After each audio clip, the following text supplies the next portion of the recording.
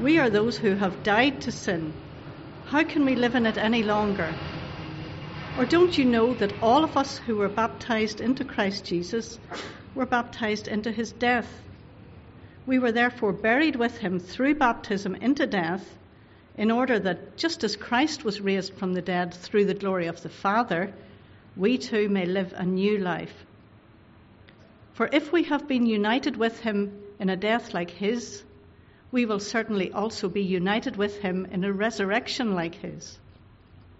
For we know that our old self was crucified with him, so that the body ruled by sin might be done away with, that we should no longer be slaves to sin, because anyone who has died has been set free from sin.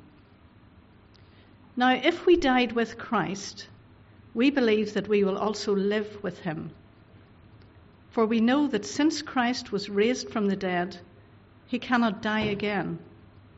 Death no longer has mastery over him. The death he died to sin once for all. But the life he lives to God. In the same way, count yourselves dead to sin, but alive to God in Christ Jesus. Therefore, do not let sin reign in your mortal body, so that you obey its evil desires. Do not offer any part of yourself to sin as an instrument of wickedness, but rather offer yourselves to God as those who have been brought from death to life, and offer every part of yourself to him as an instrument of righteousness. For sin shall no longer be your master, because you are not under the law, but under grace. Now let us come again before God in prayer. Quickly and how fast would you like to grow as a Christian? Would you like to have a kind of a fast-track Christianity? I think many of us would want to do that, to be able to acquire a wealth of knowledge and experience in double-quick time and be a successful and experienced Christian. If we could only find a pain-free, effortless, quick-fix solution to obtaining Christian maturity and spiritual success, that is what we would like to have. That's what we want.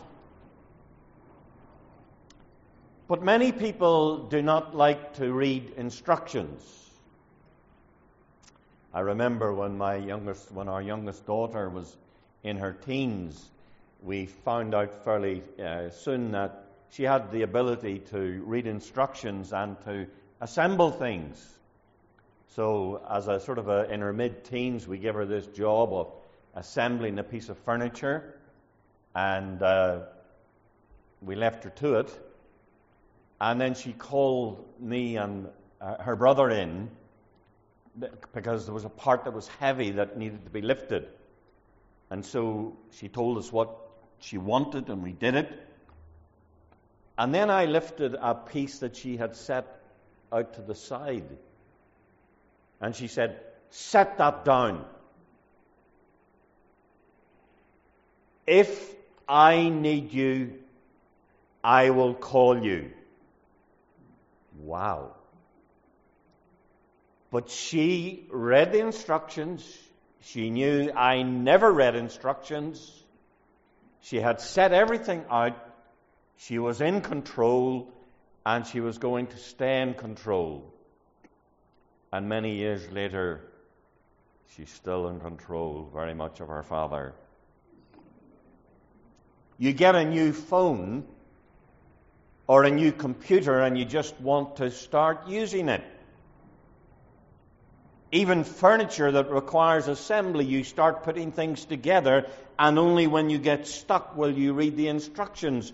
Many manufacturers and suppliers realize that people don't read instructions, and usually they provide what they call a quick start solution, a quick start set of instructions.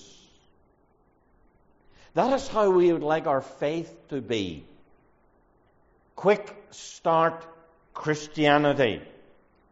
Let me get on with loving Jesus rather than getting stuck with all the doctrine and all the stuff that people seem to argue about and debate about but has very little practical value. That's how we feel. But Paul has not taken that approach in the letter to Romans. For 6 long chapters, the only thing that he has done is to teach us, and to teach us doctrine. And now, in chapter 6 and verse 11, we're only just now ready to get going to make it happen, because now we have an instruction, something for us to do. We like to jump in and get going. We jump in too quickly to the doing parts of Christianity without spending sufficient time to understand and appropriate the basic truths of what God has done for us in the Lord Jesus Christ. Now, can you imagine a conversation with a surgeon who's just about to carry out a complex operation on you, and he tells you that he's a get on and do it kind of person? He said he didn't bother with medical school and all those boring reading of medical textbooks. He just likes to get on with the job. I think I would like another surgeon, please. I want my surgeon to have done well at medical school, to have read all the books and to have reread them.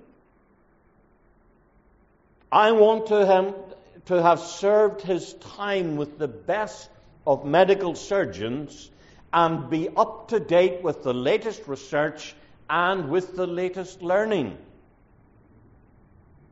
As Christians, we should learn to know why and how we can be victorious over sin and why we can live the new life in the Lord Jesus Christ.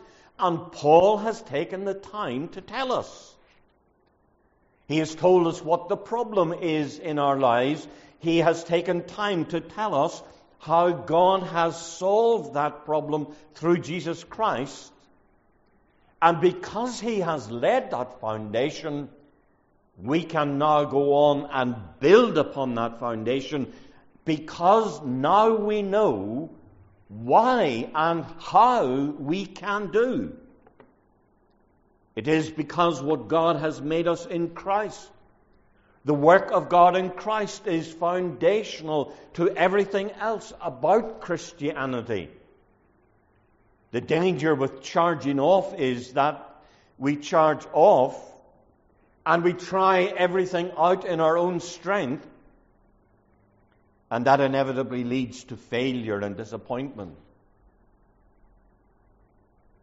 There are times when Christians, particularly from other churches, come and say something to me, and they ask for a solution. And I begin to feel that I can't give a solution here in a couple of sentences. I need to strip a lot of stuff away back and go back and lay a foundation before I can even begin to address the issue that they're raising. You see, sometimes we try to erect a building that has no foundation. And then when something near the top goes wrong, you want that little thing at the top to be fixed. And you realize it has to all be stripped back to lay a foundation that was never laid. And that's what the Apostle Paul is doing here. The fundamental lesson that we need to learn is that we need Christ. Now, I remember in one of my summertime jobs that I worked in as a university student, that I worked with an ex-RAF instructor. That's the Royal Air Force instructor. He told me about the aircraft hangars, the big buildings that the aircraft were stored in, and how those buildings had to be brushed by people. Hangar after hangar, building after building, meant that there were miles of ground that had to be brushed in the days before machines were available to do that kind of job. And the instructor says that an operative went through 3 weeks of training to learn how to brush. And I couldn't believe. What do you tell somebody for 3 weeks on how to brush? He said what they had to learn was this: that this way of brushing, this length of stroke, this speed of doing it, that is the best way, that is the most efficient way. Because if everybody started to invent their own little way of doing it, it wouldn't be efficient, it wouldn't be effective.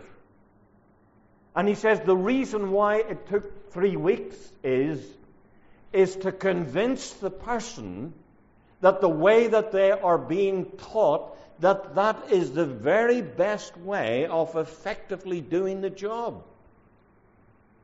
And what Paul is doing here is he's putting us through the training so that we will learn that there is no better way to live the Christian life other than depending upon the Lord Jesus Christ. We are so prone to want to add in our own touch to things that it takes us a long time to learn that we are, or we should be, completely dependent upon the Lord Jesus Christ. Paul says then we are to count ourselves. In the same way, count yourselves dead to sin, but alive to God in Christ. Now that word count was used in commercial dealings as a kind of a bookkeeping term. There's no emotional investment or involvement in the activity. You're just to count it. You're just logically to see it that this is the way that it is. The way that things are is that we are dead to sin and we are alive to God. You are to count on that. You are to judge that as the truth. That truth is based on the truth that we have been incorporated into the Lord Jesus Christ.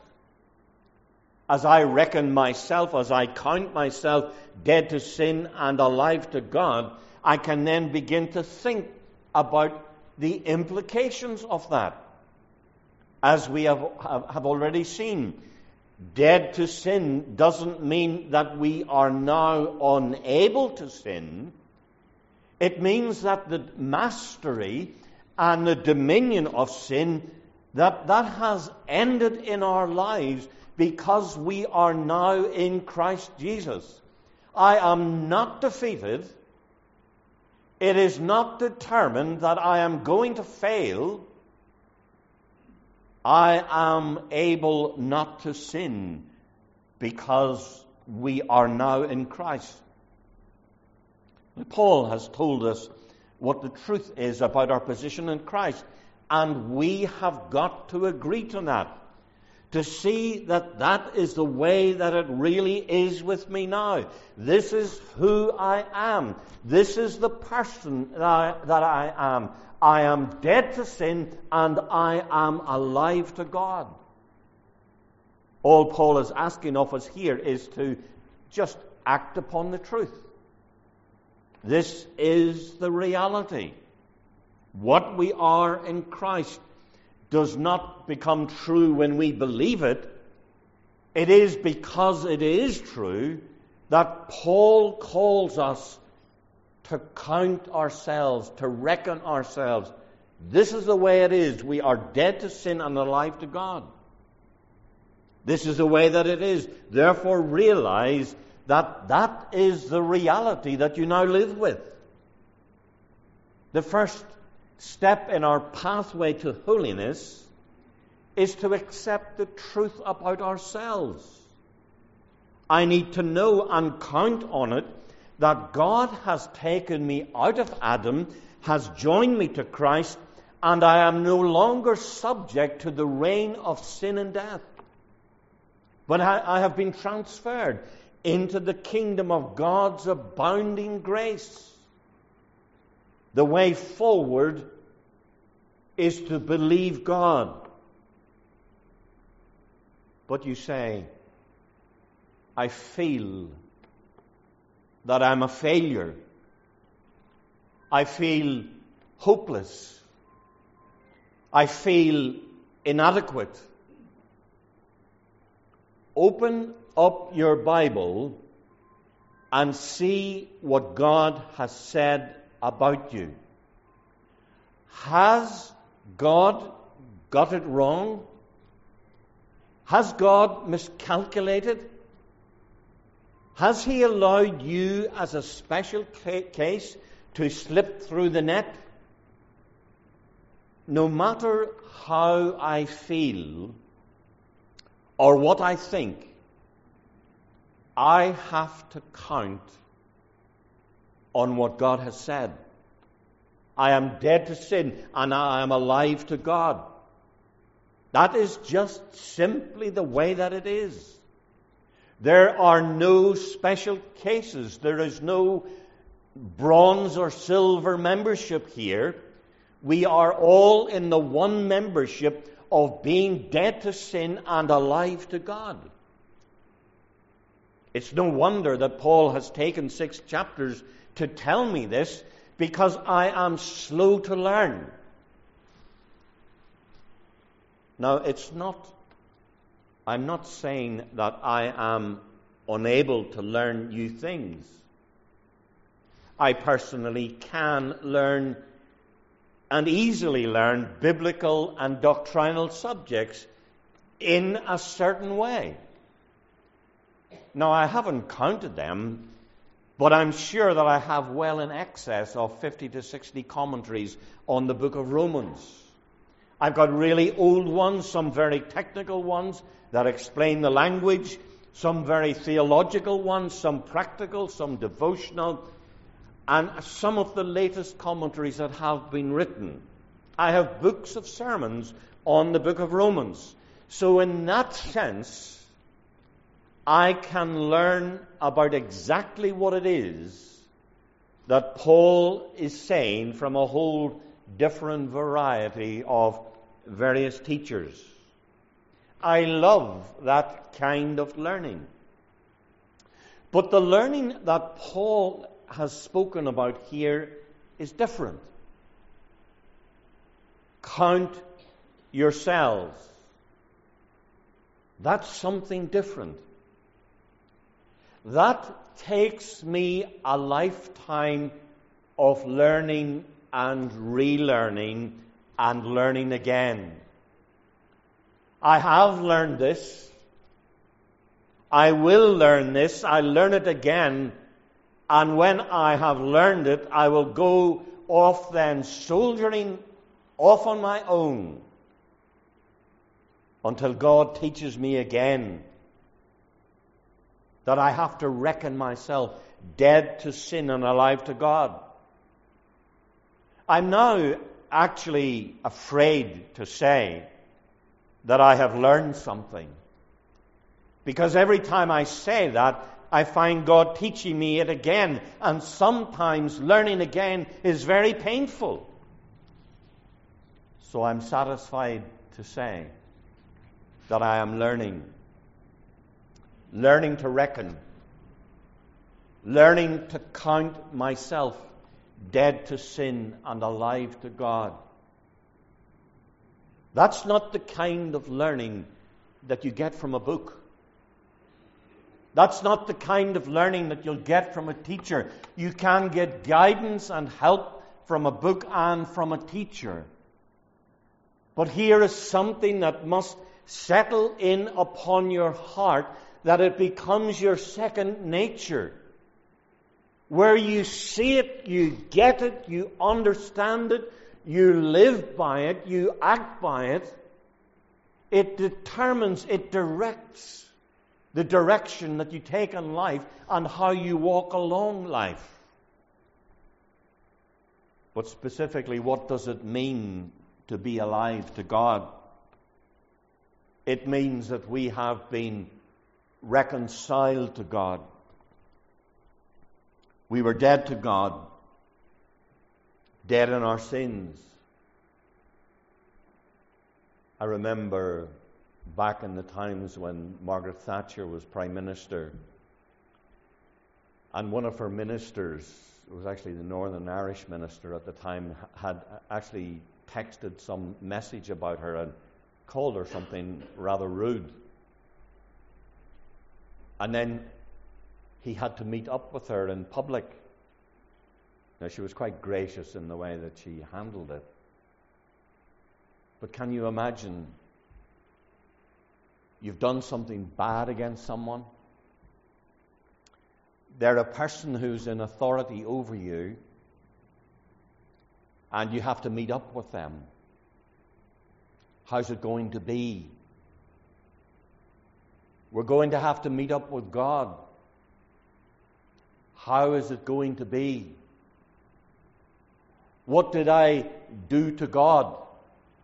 What did I do for God? What rebellious attitude did I have towards God? Paul says, reckon this. You're alive to God. That actually means God has reconciled you to Himself. You see, we ourselves like to fix things. I'll write a letter to God and I'll fix it. I'll say a prayer to God and I'll fix it. Paul is teaching us here, God has fixed it. God has reconciled you to Himself. That's what it means to be alive to God. We were dead to God, dead in our sins. We were exposed to the wrath of God. God was angry with our sins. He was angry with us.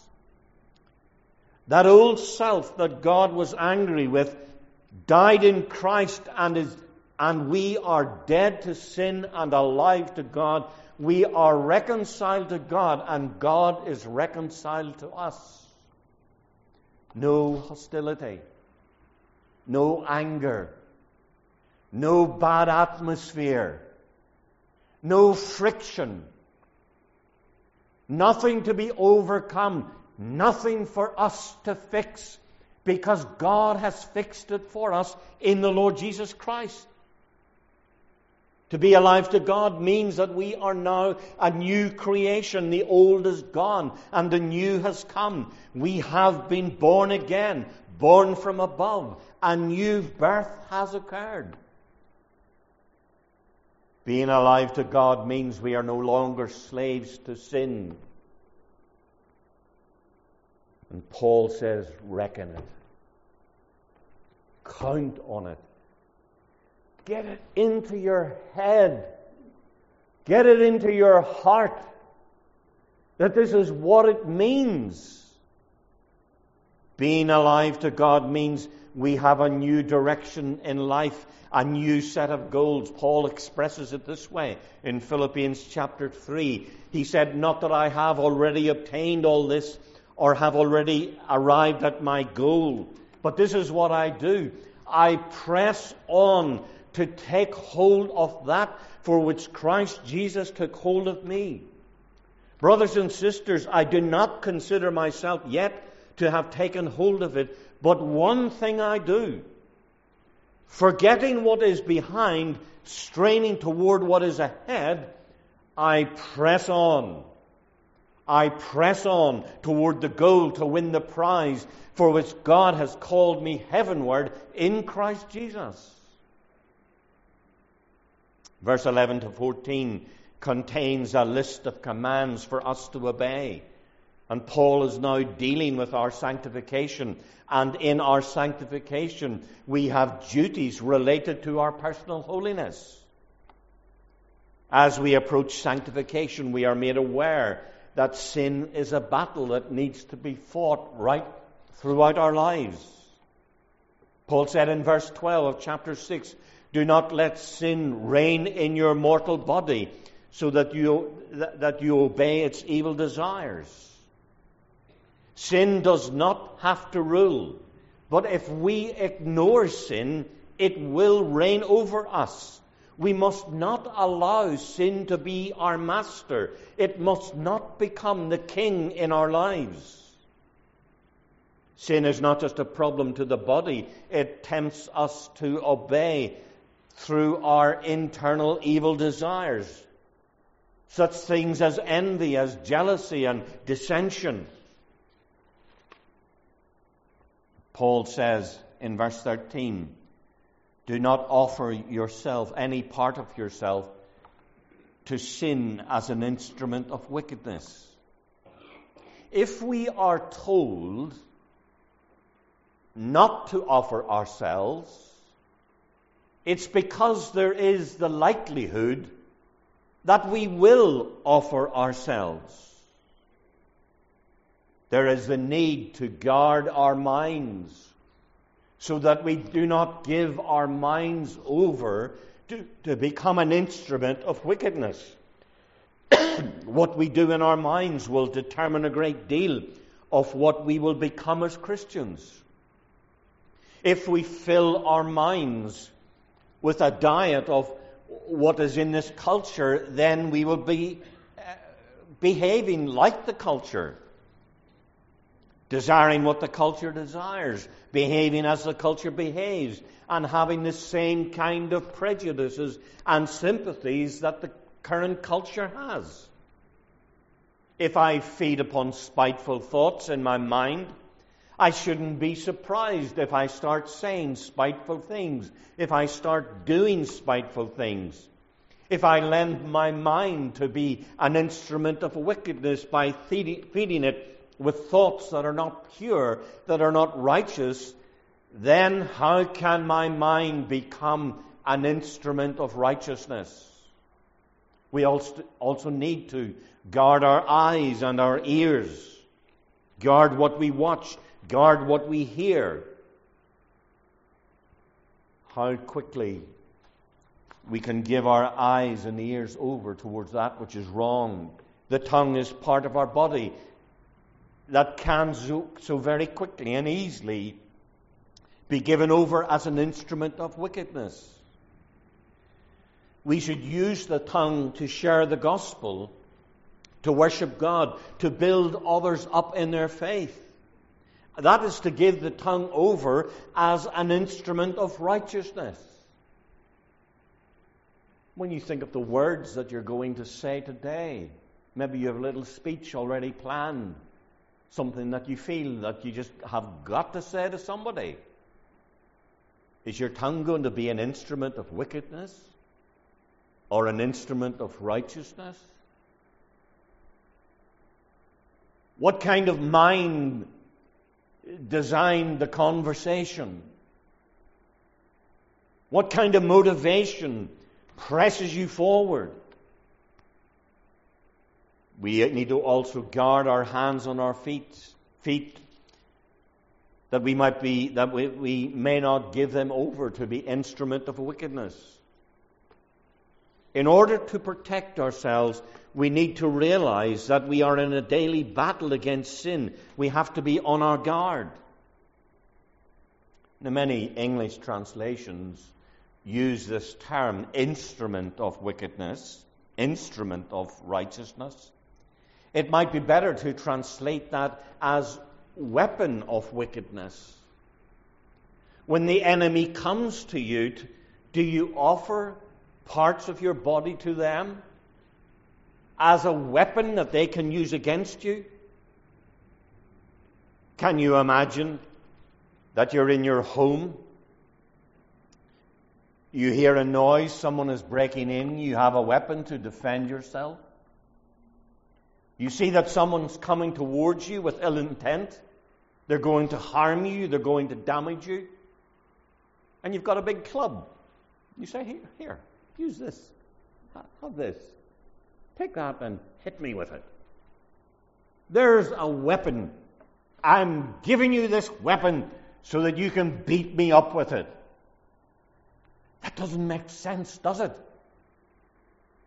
Why then, says Paul, do you hand over your mind, your eyes, your ears, your feet, your hands, your tongue, that it might be used as a weapon against you, a weapon of wickedness, an instrument of wickedness?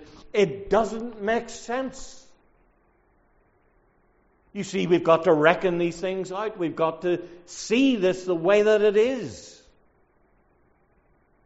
In order to sum up the exhortation, the commands or the imperatives that Paul provides us here, he gives us further information.